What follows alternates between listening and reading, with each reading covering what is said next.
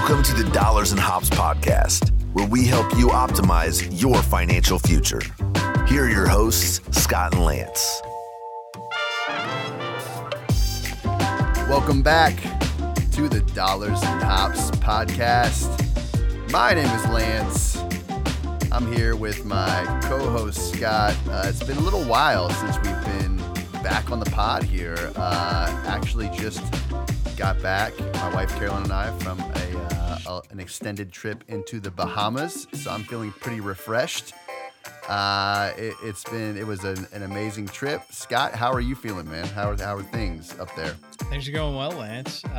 Definitely not as tan as you are today, so a little jealous of your trip. But I have quite a few trips coming up myself, so yeah, you do. I'm jealous now. You'll be jealous later.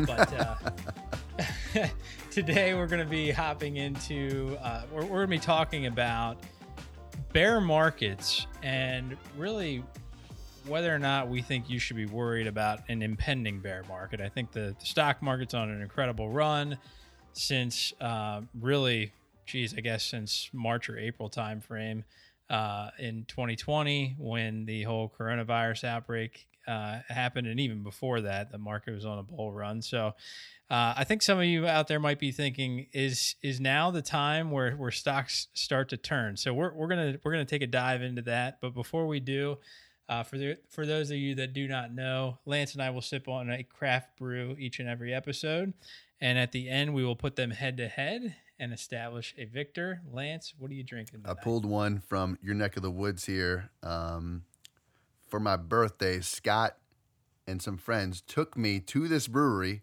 in Baltimore. This is the Open Gate Guinness Brewery in Baltimore, Maryland. We saw a Ravens game that trip, Scott. It was a pretty awesome trip, I will say. It was, and the brewery's incredible. If you've never been, it's definitely worth the trip just for that alone. And this is bringing back memories already. So this is going to be the Baltimore Blonde Ale, brewed right there in Baltimore at the Open Gate Brewery. Guinness. What do you got, Scott? Awesome. Yeah, that was a fun trip, minus Derrick Henry running over the Ravens, but we'll try to block that out of our memory by playoffs also. That was... Oof. What did he run for, like 200 yards that game or something? I still have nightmares about Derrick Henry just plowing over the entire Ravens defense. Brutal. Terrible. Brutal. Yep. All right, tonight I am going back to Distill Brewery. This is out of Normal, Illinois. They're making their second appearance on the podcast. The last beer I had, I absolutely loved. So I'm trying the Drivin' That Hazy IPA. So excited to sip on that tonight. Love it. So Scott, I think you got one of you pulled a pretty crazy headline for us this week. What are we working with? I was shocked. When I saw this one. This one comes from Forbes. Headline reads, Robin Hood trader may face $800,000 tax bill. Sheesh. So basically, reading through this article, it's a guy that was earning $60,000 a year. So like at his day job, he makes $60,000 a year. He made a deposit into his Robinhood account and started trading. I think he deposited, I want to say it was $40,000 if I remember correctly, but he started trading in and out of GameStop at the end of 2020. And when I say in and out, I'm talking about in and out multiple times in the same day. So his trading volume on a daily basis was between $200,000 and $2 million. So we're talking about buying, selling all day. Okay. Like a game, right? It's just a game. Yeah. Robinhood, no big deal. So he had between 10 and 50 trades per day.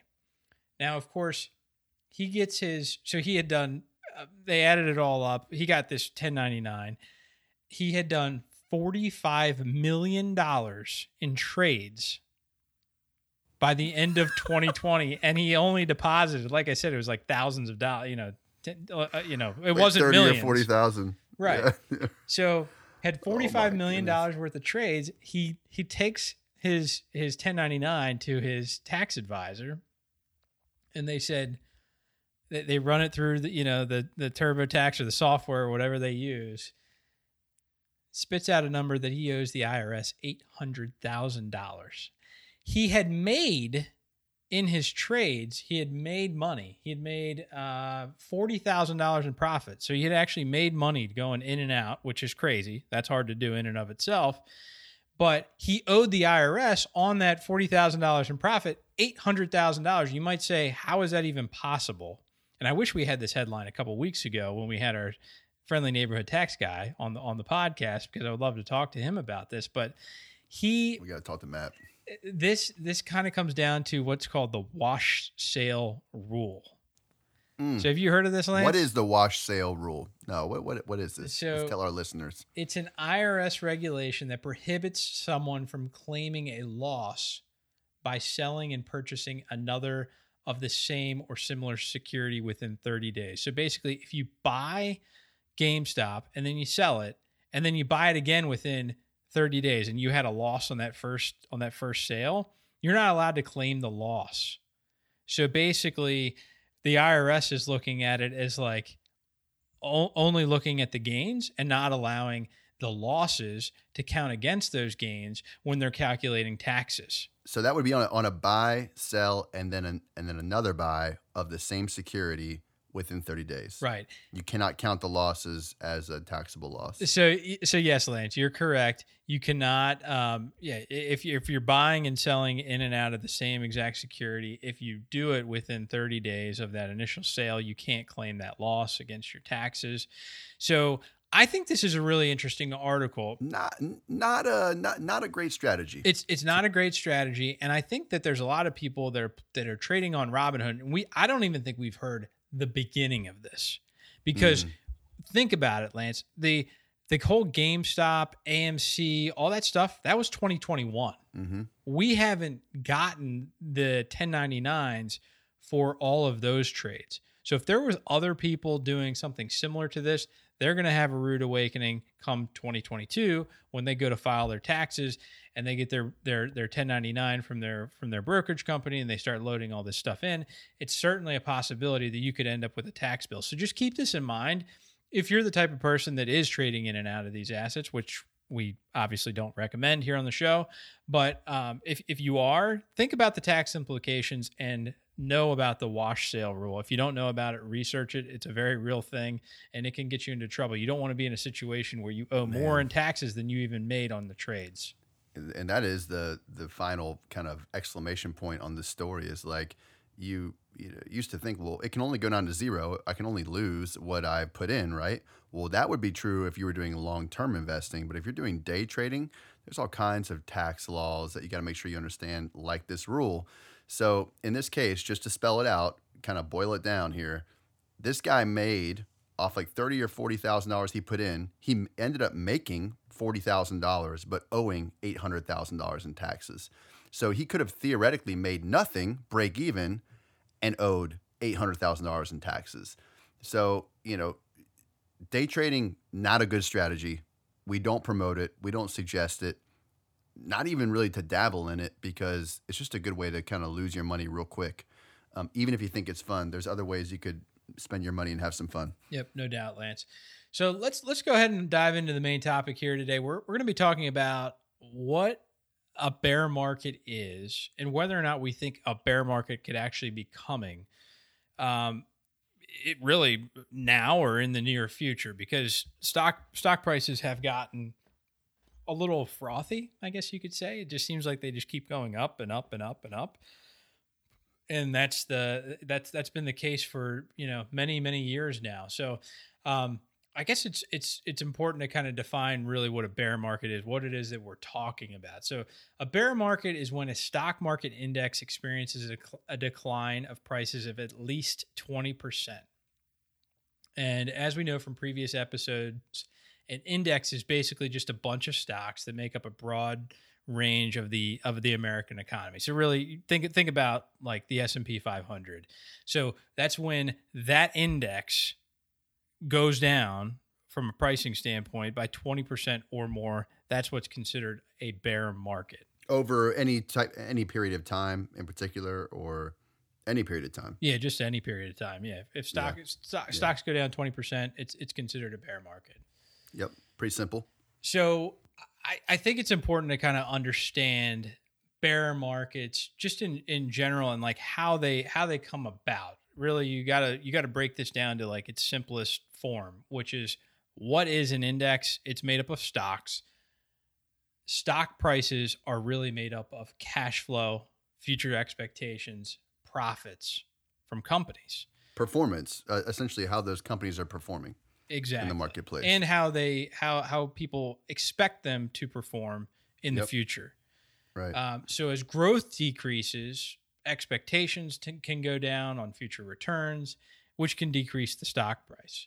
So a lot of times we're talking about situations where, stocks might go down if you have high unemployment, you have, lower disposable income, decreased productivity. I mean, any of that can influence kind of the share price of any given company. Yep. So you kind of got to look at this from like a macro level. Yeah, even higher unemployment. People don't have disposable income. People aren't having jobs.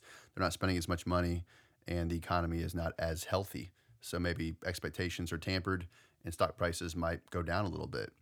All those bits of different economic data, the information coming in from different studies and reports, as that information becomes available to the public, it affects stock prices. Yeah. So looking at like bear markets, there's the last bear market we had was actually just recently. It was in March of 2020 when we were first locked down due to COVID, and the S&P 500 actually fell by 26.9% from its highs earlier in that month. The Dow was down more than 22%. The NASDAQ was down 26% in a single month. So, or it wasn't even a whole month. It was less than a month where all those kind of decreases happened. So, you kind of got to do a litmus test with yourself in a way. When we're talking about bear markets and what could happen, we look at our portfolio values now. It's entirely possible that they could go down by, 26, 30%, whatever the case might be. You kind of got to take a look at what did you do during the previous bear market and be able to plan for what you would do if a bear market happened today. Yeah. So, I mean, for the majority of our listeners, I would hope, and, if you're following our plan or most other plans out there, any other plan, you are investing something for your retirement, for your future. Whether you're 20 years old or 40 years old or 60 years old, hopefully you're investing something into your retirement, and you have something in your retirement that is invested in the stock market, maybe index funds, some type of exposure you have into the stock market. So even if you didn't have a brokerage account or an after-tax account, you still had investments in the market. And the question is, how did you react when the market went down 20, 30% in a single month? And coronavirus was raging. There was fear, uncertainty, and doubt galore. People were holding up in their homes. There were questions of which companies would make it, which businesses would fold, impending doom, all these things. And, there's real fear. There's real uncertainty there that we can't really ignore. Hindsight's easy. 2020, we know what happened, right? It bounced back. There was a V recovery, a V-shaped recovery, meaning like the graph of the actual recovery was more like not a U, but an actual V. So it came back, snapped back pretty quick. So it ended up being a buying opportunity if you had the spare cash to do that. But the point is, there are real emotions involved that we really shouldn't and can't ignore. Right, Scott? Yeah, absolutely. I mean, it's the way I just look back at like just this past year, obviously 2020, I had so many people that called me during that time and said, what are you doing with your money? And my answer was always the same. Staying the course, not doing anything crazy. Nothing. If anything, what are you selling? What are you buying? I'm not really doing anything. I can remember I was kind of, I keep a little bit of a pot of money on the side to pay for taxes if need be. And it was right around that time. And I remember when the market went down, I was thinking, geez, it'd be nice if I didn't have to pay all this money to the IRS. Yeah. Like, can my tax advisor please tell me if I need to use this money to pay the IRS, or can I buy more stocks? So my reaction was, well, everything's on sale, right? Yeah. Which I feel like that's what I feel like a lot of people look at it and they're like, oh man, like it's going to keep going down. And like, it could go down, but it's still on sale. So if you're taking that long-term viewpoint, it's still on sale from its highs. Well, so, and this is actually, that is actually how I responded. And I was kind of curious a little bit how I would even respond, because we hadn't, you and I really hadn't lived through something like this. Well, nobody had before, but I mean, like the 08, 09 crash, we weren't investing in the market yet. We had no money. We were in college.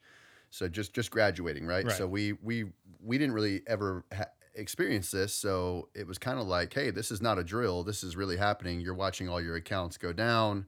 What do you do? And I happened to have a little bit extra dollars put aside in addition to my emergency fund that I felt safe.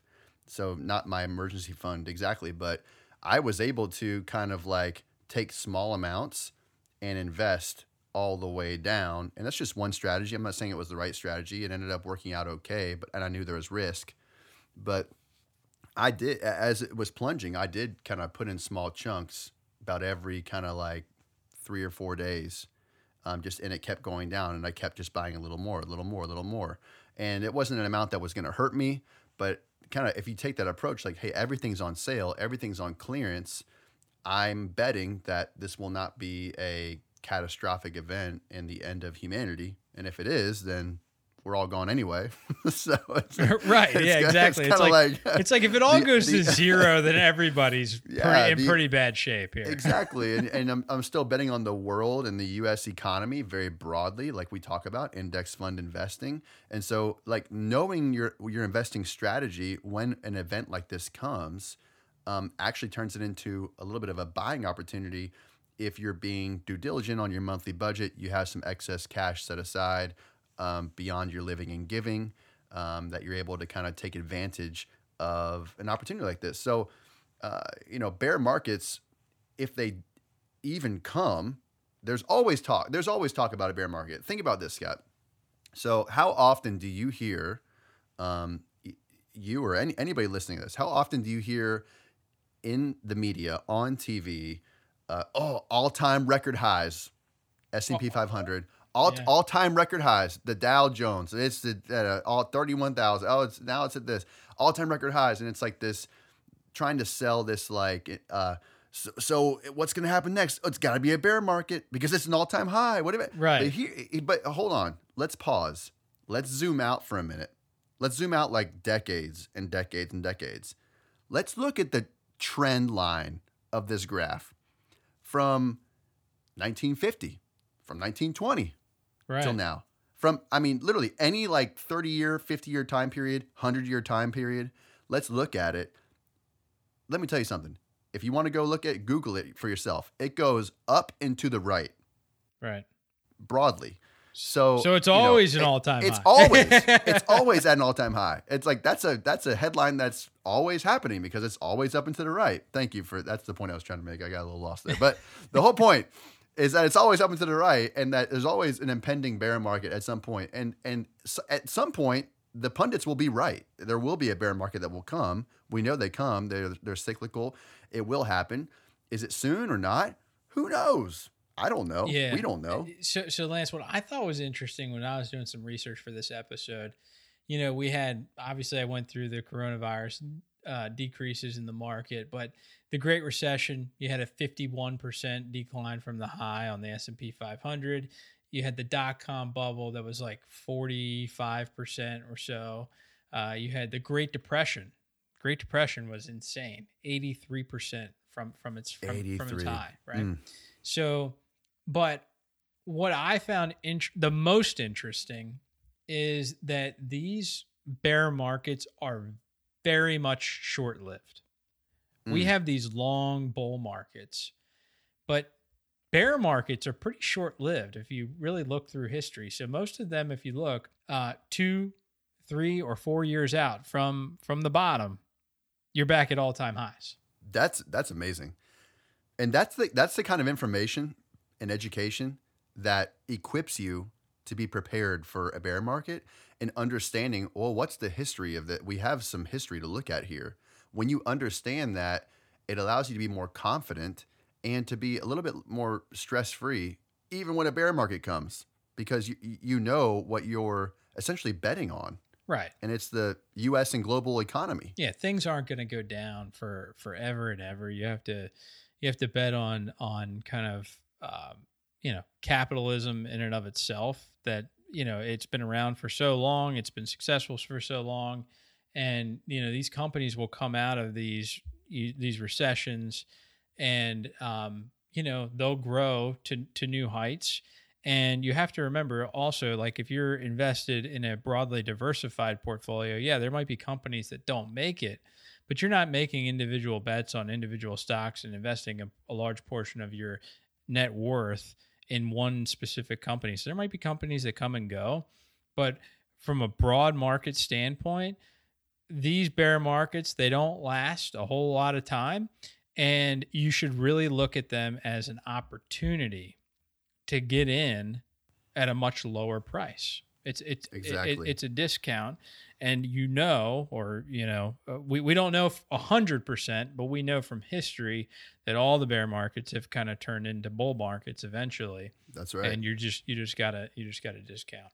And even if you don't have investment accounts that are post-tax, like we said earlier, hopefully you're investing 10 or 15% of your paycheck into your company's 401k plan, or monthly you're investing into a Roth IRA or something like that, where there's a cadence to it, and it's every 2 weeks, or it's once a month, or it's going on.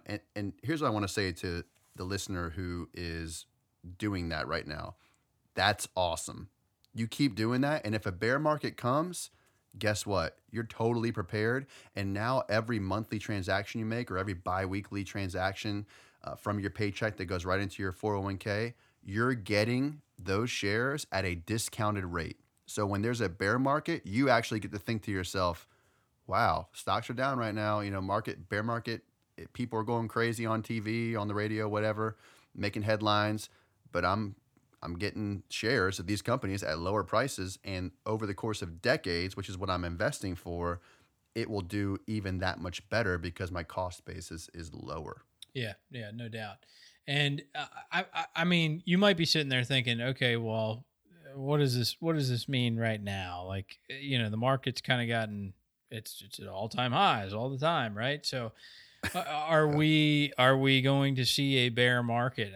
And I mean, I think the answer is nobody really knows. I did some research here, and the S&P 500 from a price to earnings ratio, generally, like over the course of time, it averages about 18 to 19 times.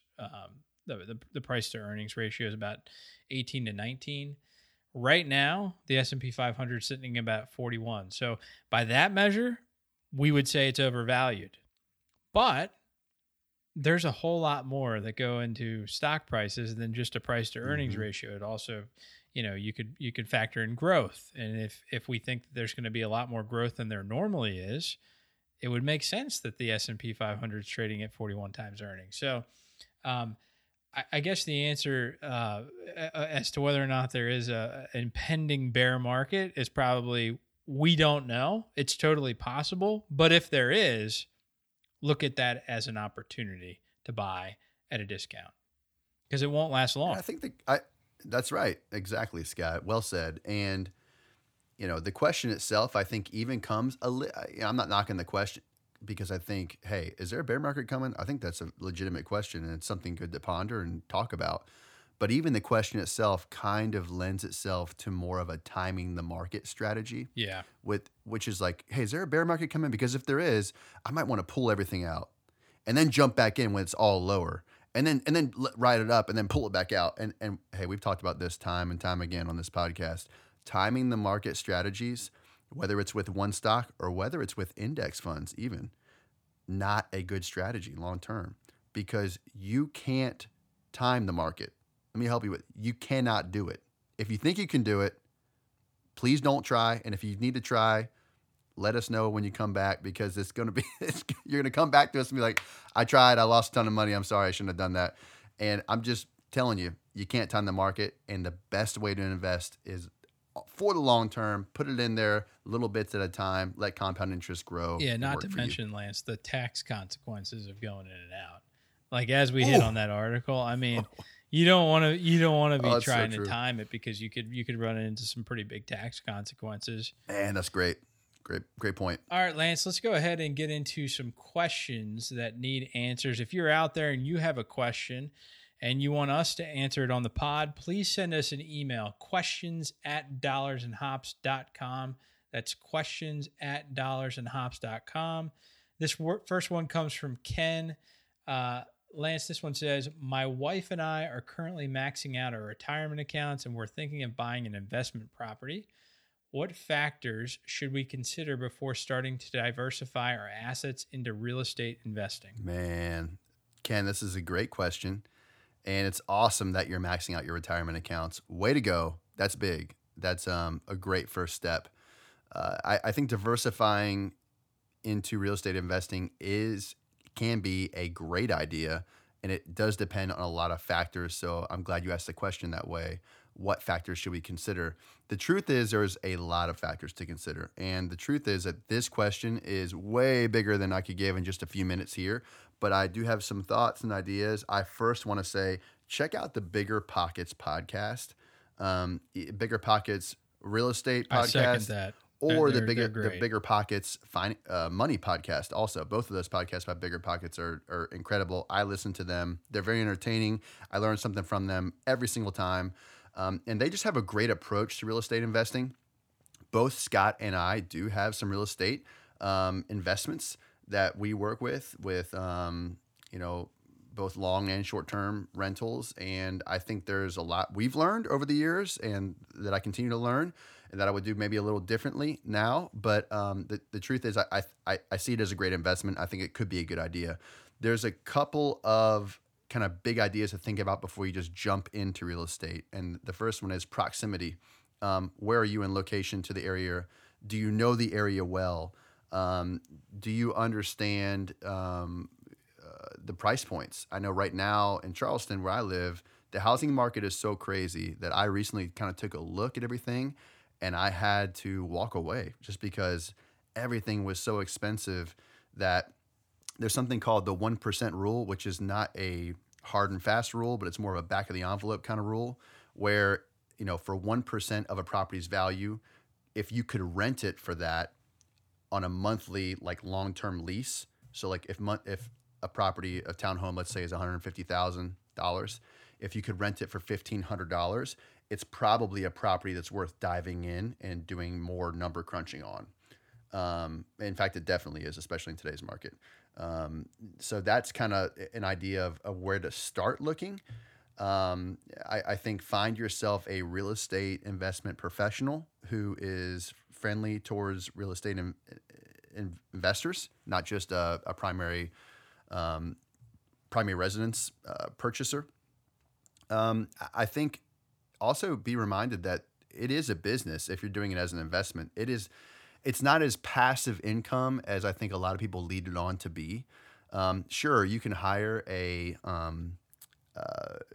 property management company that's going to take something like 10% of the monthly rent and manage the tenants and get tenants in, evict them if necessary, maintain the property, handle any calls, that kind of thing, and then feed you a statement every single month.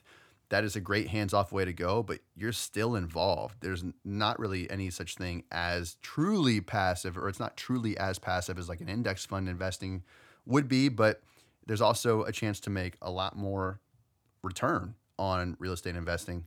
There's just so much to look at. You got to think about insurance. You got to think about HOA. You got to think about principal and interest, down payment. You have to. I really would just point you to Bigger Pockets podcast, because I think they do all that. That's like their whole world on what they look at. But the home will likely appreciate over time, which is a benefit to having another asset in your portfolio on your net worth tracker that's going to be going up over time, whether you buy it for cash or whether you buy it on a mortgage. I think cash flow is immensely important. And so when I'm looking at something like that, I want to make sure I have adequate cash flow, positive net margin on a monthly cash flow, meaning that if I'm going to think about a rental property, I want to make sure that I'm going to put 20% down minimum to get rid of PMI. I want to have, so that would be principal, interest. I want to calculate and not guess, but I want to actually find out what the taxes are on that investment property, which in South Carolina, it's a lot higher than a primary residence. I want to know what the HOA is, if it's monthly, quarterly, annually, whatever it is. Break that down into a monthly calculation. Basically, I want to know what my all-in expenses are monthly, and then I want to know the rental market, and I want to know if I could get rent that would be enough above that mortgage that would make sense for me. And then you want to have a slush fund kind of on the side that is basically built up. That hey, if the AC goes out, guess what? You're responsible. You gotta replace that. There's a leak in the roof. You got to get that fixed.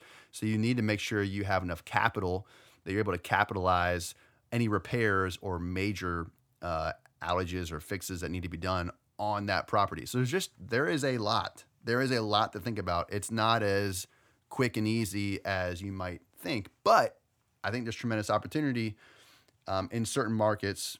Right now is a seller's market, just to be real. But Bigger Pockets Podcast, they'll do a way better job than I just did. But if you're interested, definitely head over to those guys. They're awesome. Yeah, and I think the main takeaway here is it's a business. Bigger Pockets does a good job. They have something called their calculators. You can actually download. If you do like a Google search for Bigger Pockets calculators, you can go in and download their calculators, and it'll break out all the expenses that you need to be thinking about that you might not be thinking about right now. But I mean, there's three ways to make money in real estate. It's the appreciation, it's the cash flow, and it's the equity that your tenant is basically, helping you receive is that, that equity. So it's definitely not a passive investment, right? That's right. So that I think that's the main thing to take away there. Yeah. So Scott, we got a question here from Stephanie. Stephanie writes in, what are your thoughts on pet insurance? I just adopted a puppy and our vet was telling us to consider pet insurance. Scott, what do you think? I know you got a couple dogs, man. Got a youngin. You got a puppy also. So, drop some knowledge. Lance, I do. Yeah, I actually go back and forth on this. So it's tough. So I get why you would consider pet insurance. There's no doubt about it, especially after owning a few dogs myself. It seems like if it could go wrong, it does. My advice here is it definitely would hurt me because it has, like, I have not bought pet insurance. I guess that's my answer, but I think it's dependent upon whether or not you can afford things out of pocket. So if you can afford to pay for things like surgeries because you have, sufficient emergency fund and you have sufficient money in your budget to pay for a surgery if something happens to your dog, if there's major medical expenses and you can afford to pay for those out of pocket, I would not recommend insuring. However, if you don't have the extra money in your budget or like in an emergency fund and you're really living month to month, I actually would consider buying pet insurance if it fits into your monthly budget, because it will take away, you'll only have so much liability out on the line on certain things that could happen. I've been unlucky enough to have many of those things happen in my life. So it seems like it's like kind of crazy that I'm even saying this, but I wouldn't recommend pet insurance. I would instead recommend you basically take the money that you would normally pay for pet insurance, put it in maybe like an Ally Bank account and save it. And that way, if something comes up, you have the money there to pay for it. or hopefully you have most of the money to pay for it. I just generally don't recommend insuring things that you can afford to replace. I completely agree. And that's why we say have a 3 to 6 month emergency fund. I mean, if you love your pet, your puppy in this situation that much, and something terrible happens to it years down the road, depending on the cost, look, you have it in your emergency fund likely, and you can decide at that point to spend it and to get it done to take care of that dog. But I think that's great advice. Sage advice, Scott. Sage. Thanks, Lance. All right, Lance. So let's get into the beer here. We got the hops showdown portion of the pod. Lance, you want to start us off with that amazing brew that you had? I think this is one of my wife's favorite, by the way, that you're rating. Oof, so no pressure here. A lot of pressure. I need to first. I forgot to give a shout out to mom and dad, mom and pops here, Tammy and Larkin. Thank you for the beer. I think this was an Easter beer that they brought up to the house when we were celebrating Easter.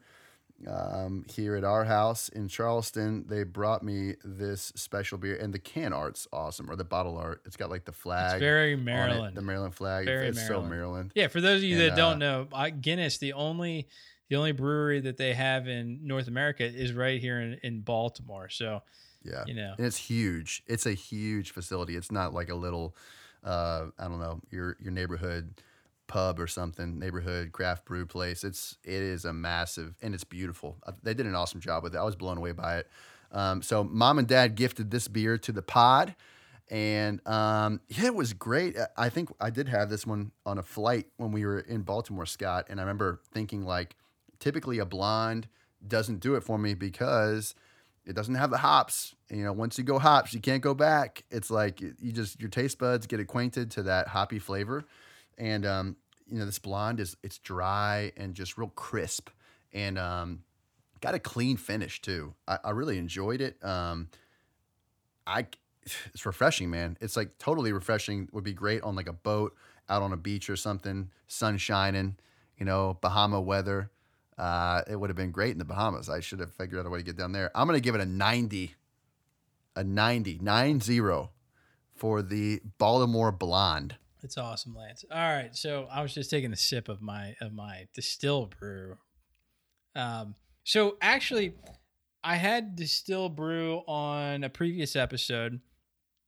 I had it and I was like, man, this is amazing. Maybe it should be my highest rated. I don't know. Gave it a 94.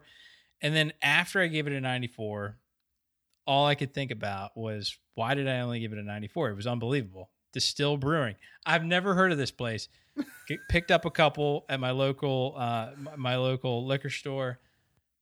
It was unbelievable. I can't stop thinking about it. They got them there in Maryland? Yeah. You got them in Maryland? I don't know. They ship it to my local store. So wow. Tonight I was, going through my little, my little selection, and I picked up one, and it was Distill Brewing, and I was like, oh, this is great. I'm going to definitely try this. And it's another hazy. The previous one I had was Haze of the Dead, which was awesome. I should have rated it higher. 94 was not high enough. If I had to go back, I'd rate it a 96. This one, driving that hazy IPA. This place nails the hazies. Nails them. It's your favorite brewery. It's awesome. So if anybody from Distill Brewing is listening, invite us to Illinois, We'll do a pod. Get us out to Normal. We need to go to Normal. We'll make the trip. I mean, I'm from Illinois, so it'd be cool. And I'll bring the kids. It'll be great. So this was awesome. I don't even know what I'm tasting. It's like it's like a mango-y, like melony, like I don't know. It's like it's definitely a citrusy IPA, but not too much like orange flavors. Awesome, amazing. This I'm gonna make up. This is my new high score. I'm going 96. It's gonna be a tie with, what was that beer that you had? The Ghost. What was it called? Oh, the Space Dust. Man. Space Dust. Elysium Brewing. So we got we're gonna tie it with the Elysium Brewing Space Dust. I can't believe it. Amazing, man. I got to try that. It's awesome. Distill Brewery. Yeah, Distill. Nice. Yeah. Well done, Scott. Take us out, man. All right, I'm going to leave everybody with our action step. Are you trying to predict whether the market will go up or down? If you are, stop it. The best action that you can do when worrying about a bear market is to do nothing or to invest more. Stay the course with a long-term investing horizon, and you will ride out the bear market and come out the other end much better off. This is Lance. This is Scott. Live and give on less than you make and invest the difference. Dollars and Hops out. You have been listening to the Dollars and Hops podcast. Optimizing your financial future starts with taking action today. Got a question? Shoot us an email at questions@dollarsandhops.com, and the guys will tackle it on a future episode. Visit our website, dollarsandhops.com, for show notes and the craft brew lineup for each episode. And please, leave us a review on Apple Podcasts or Stitcher. Thanks for listening.